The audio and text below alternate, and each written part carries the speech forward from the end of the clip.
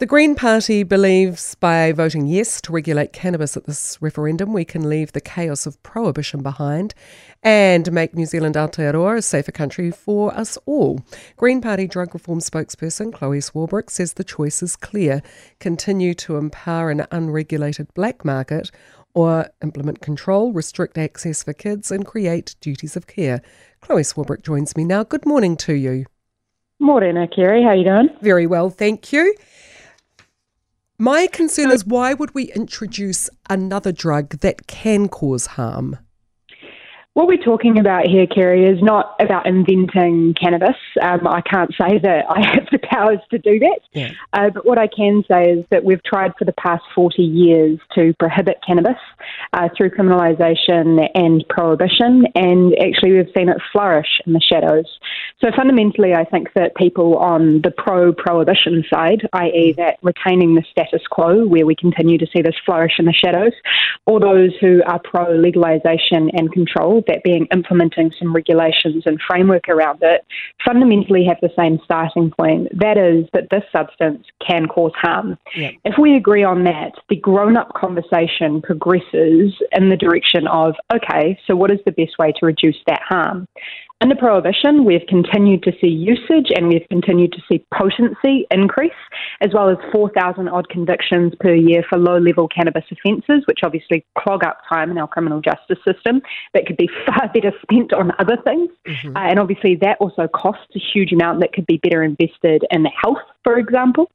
Whereas we have the opportunity through legal regulation to create a semblance of control, that being restriction of access, but also obviously the flow of taxation revenue into that education and that help support for people who are experiencing problems with the substance, which right now is happening in the shadows, but we are not dealing with it as we should be. And I fundamentally believe that Kiwis are pragmatists.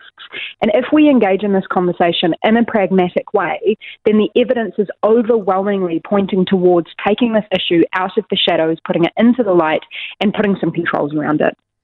When it comes to the mental health issues, we accept that there are going to be some people for whom this drug reacts badly, and for them it is very bad news. When it comes to the idea of putting the money into rehabilitation and into mental health treatment, that's fantastic. But as I understand it, a lot of DHBs are underspending their mental health budgets because the professionals simply are not there to provide the services. And fundamentally, Kerry, I think we need to recognise again that this stuff is already happening under prohibition, but we only are getting a semblance of the tip of the iceberg.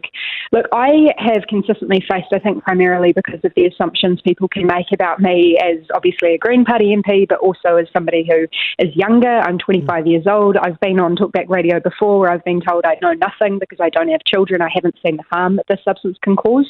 Right. You know, I want to go full and frank on the record and say that I had a flatmate take his life as a result of using cannabis and escalating into harder substances. Actually, the gateway drug is prohibition, pushing people into the shadows where they continue to self-isolate and aren't able to access help.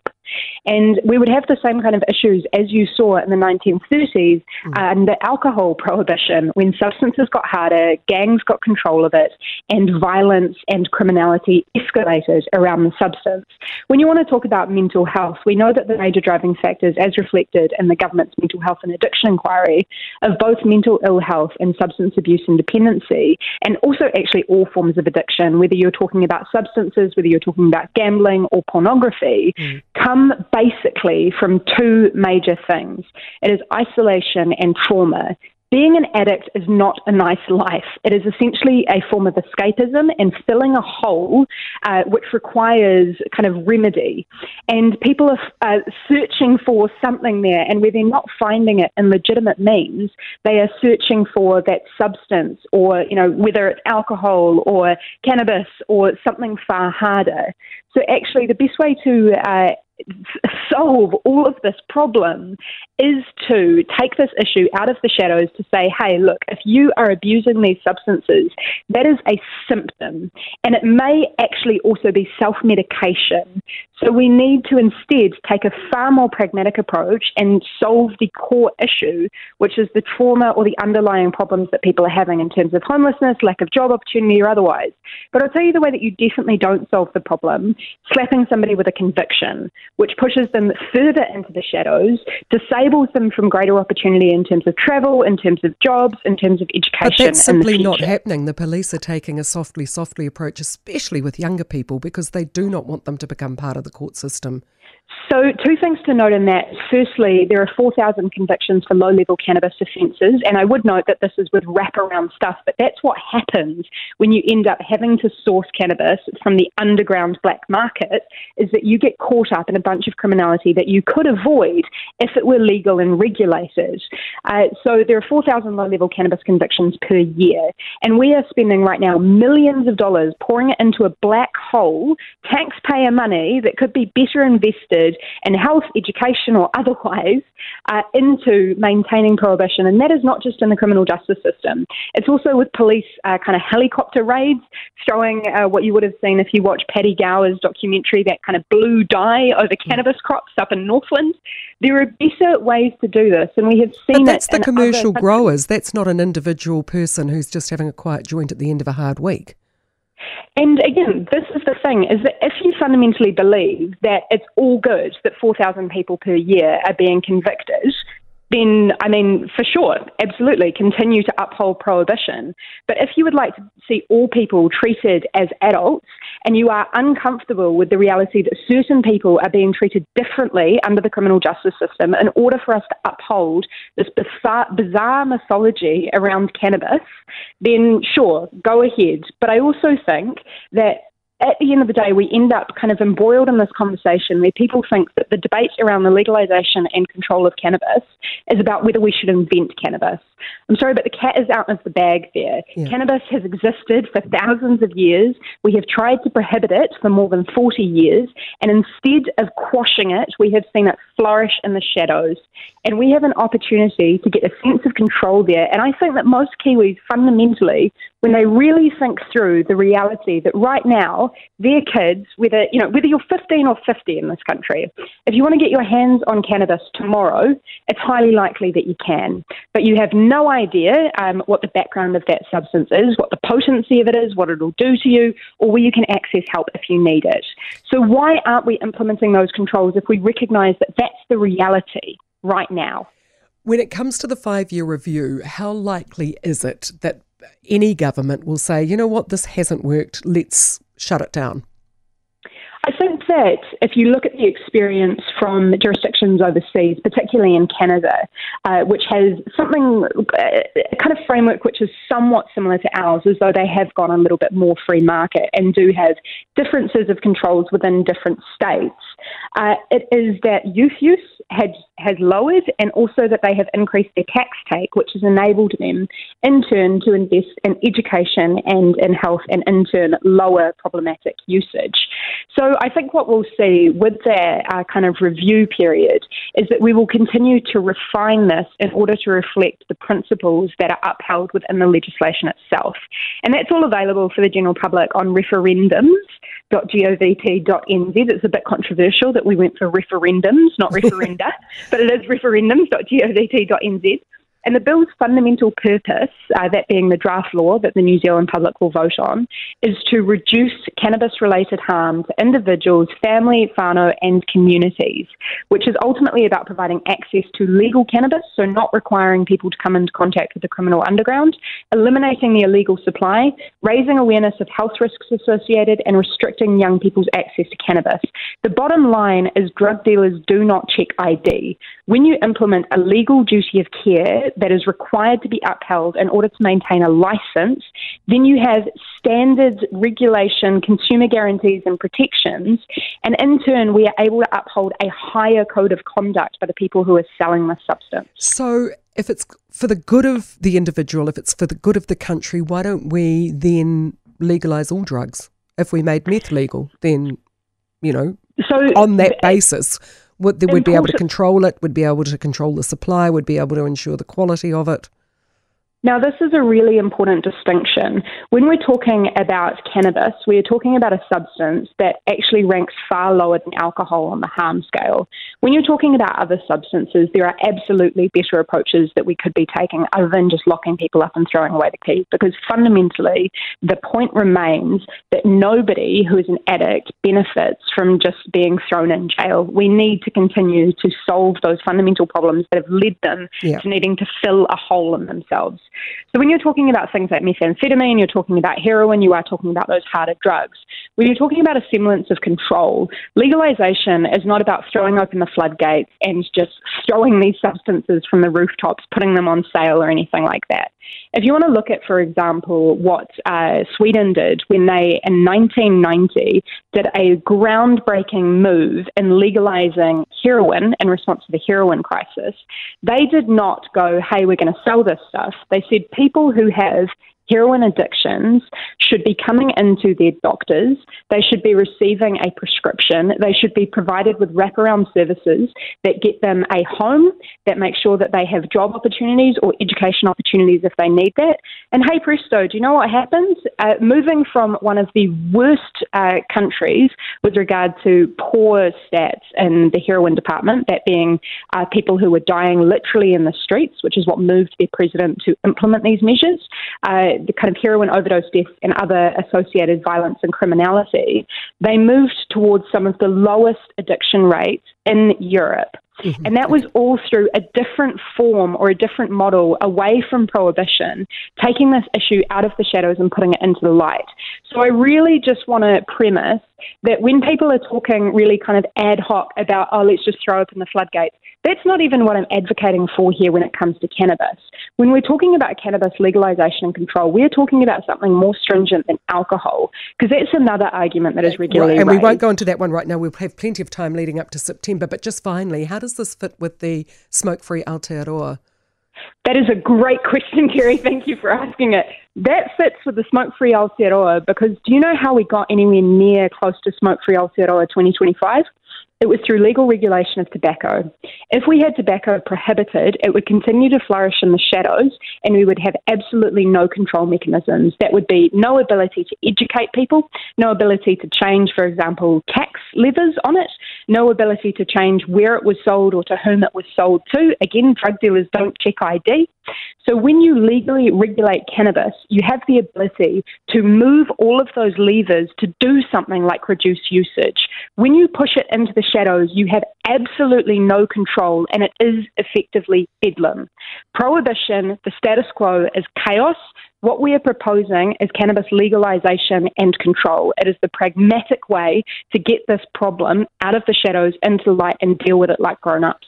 Thank you, Chloe Swarbrick, Green MP. Chloe Swarbrick, who is also the Green Party drug reform spokesperson. Paula Bennett is dead again. She's deputy leader of the National Party. She's dead again the idea of legalising some cannabis possession, and she will be joining us after 10.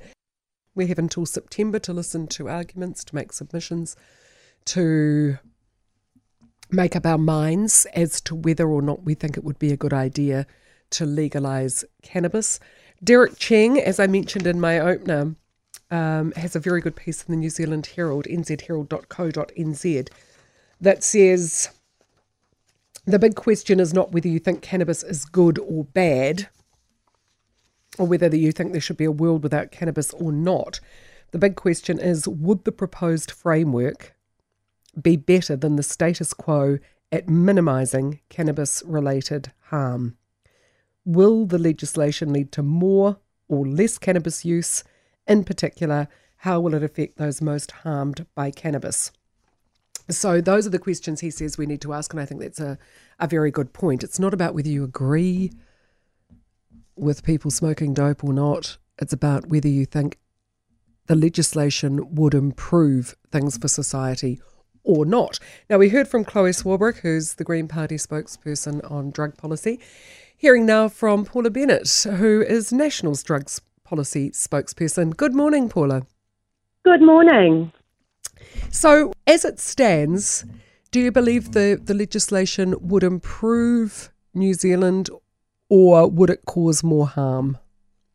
Yeah, I was just listening to your intro then. I just thought, wow, I really agree. That's kind of the question. It's not whether you like marijuana or not whether, I think it's totally whether or not you think that it would harm minimalisation and what it will do for society. Yep. And so I would say I can't see a case for how it would improve it. So I don't think that people should be criminalised for personal use.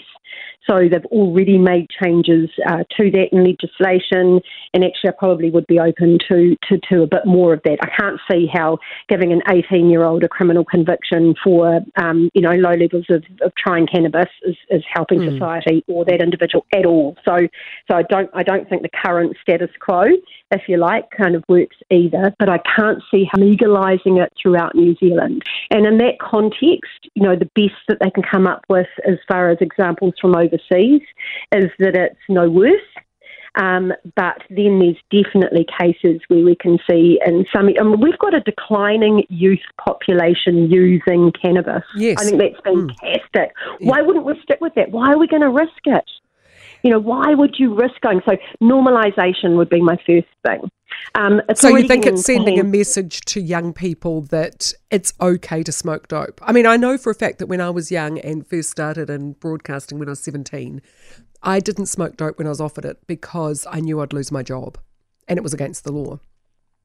Yeah, so I definitely think that although there's a bit of rebellious in some of us as teenagers, there's equally those people that want to obey the law, and the message that legalisation sends and that kind of normalisation, I think, is a real risk. I also saw in Canada when I was there that almost overnight after legalising, the discussion went to if it's okay, if actually this drug is no more harmful or is less harmful in some cases, I would argue, than alcohol, why shouldn't it be liberalised like alcohol is? So we, even though it's very restrictive what they're discussing as far as the legislation, there was this absolute call for it to be more liberalised. So more access to it, more stores where you could purchase it, more competition in the market, and you could just see that was already within 12 months. It was 12 months later that I was there. You could already see that liberalisation. So even though they start strong, you can see what's happened with alcohol over the decades. It has just opened up and up and up, and I think the call would come there. And then it's just all of that, just the harms it causes. We haven't sorted out drug driving in this country, so more people die with drugs in their system now on our roads than alcohol. We've got workplace Usually it's a combination of both, isn't it? Yeah, it is. And that's where it gets really dangerous, because often people will have a joint after or with a beer or with a drink, so then they've got no idea of what their impairment is, and we haven't got the right testing to be absolutely sure of what's happening on our roads. Just on what you were saying about Canada, as I understand it, the biggest uptake of smoking cannabis in Canada once it was legalised was amongst the boomers. Yeah, it's the over 40-year-old and mainly male. Yeah.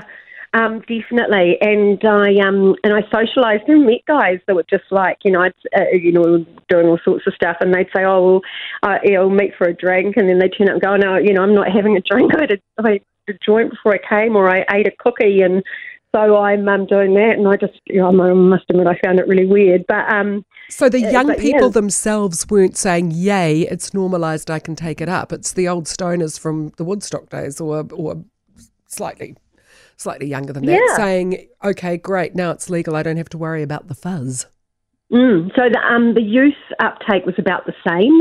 So, but then again, it's still highly, and they've gone as hard, if not harder, than what our government is proposing to do as far as those under 20 selling to them or giving it to them or anything else. They went really, really hard on that. So if they are taking it, it's still illegal. They're not going to report it. So you just don't know the reporting stats of the under 20-year-olds, if you like. But no, those 40 plus, they into it like robbers' dogs. Yeah. So, have you been ambivalent about where you stand on this, or are you quite clear in your opinion?